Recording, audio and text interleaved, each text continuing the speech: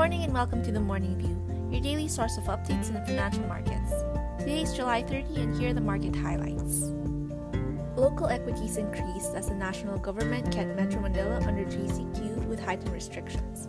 However, the increase in COVID-19 cases was kept in check as the DOH reported 97 new Delta variant cases, tallying a total of 216 local infections as of July 29. The Philippine Stock Exchange Index finished at 6,496.53. Local fixed income yields fell despite the extension of GCQ with heightened quarantine restrictions as Delta variant fears lingered. On average, yields went down by 0.17 basis points day on day, led by the belly of the curve. The Philippine peso strengthened as the U.S.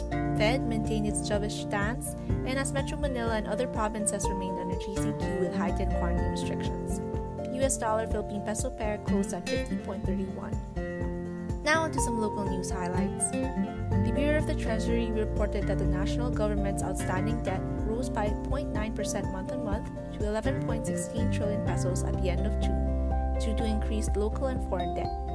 Since the start of 2021, the accumulated debt grew by 14% from 9.79 trillion pesos as the state borrowed 1.37 trillion pesos. Moreover, local debt accounted for 71% of the state's outstanding debt, while 29% were from external borrowings. We turn our spotlight of the day over to Emperador, which reported a net profit of 3 billion pesos in the second quarter as easing of quarantine restrictions improved its production. Moreover, the company recorded a 53% increase in net profit amounting to 5.1 billion pesos in the first half of 2021 compared to the same period last year, driven by the increase in margins and profitability of its brandy and whiskey segments. Meanwhile, at the overseas markets, U.S. equities advanced to record levels on the back of strong corporate earnings and forecasts, as about 91% of S&P 500's 195 companies have beaten profit estimates led by cyclical stocks. More so, investors paid no heed to the second quarter's lower than expected GDP growth of 6.5% from the predicted 8.5% after the Labor Department reported initial jobless claims to have eased to 400,000 last week, which drove the risk-on sentiment. The Dow Jones closed at 35,084.5, while the S&P 500 closed at 4,419.2. European equities gained on strong earnings results from commodity companies. The largest plane maker, Airbus, gained 3.6% after raising delivery and earnings forecasts for the year. The MSCI Europe closed at 153.5. U.S. Treasury yields rose as investors mulled easing weekly jobless claims and second quarter's 6.5% GDP year-on-year growth, which still fell short of market expectations.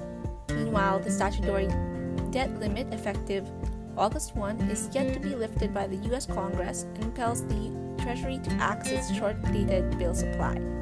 On average, yields grew by 1.66 basis points day on day, with a 10-year at 1.27%. The US dollar slipped as investors absorbed US economic data releases, with the Fed suggesting that the job market still has some ground to cover before easing on monetary stimulus would happen. The DXY closed at 91.86.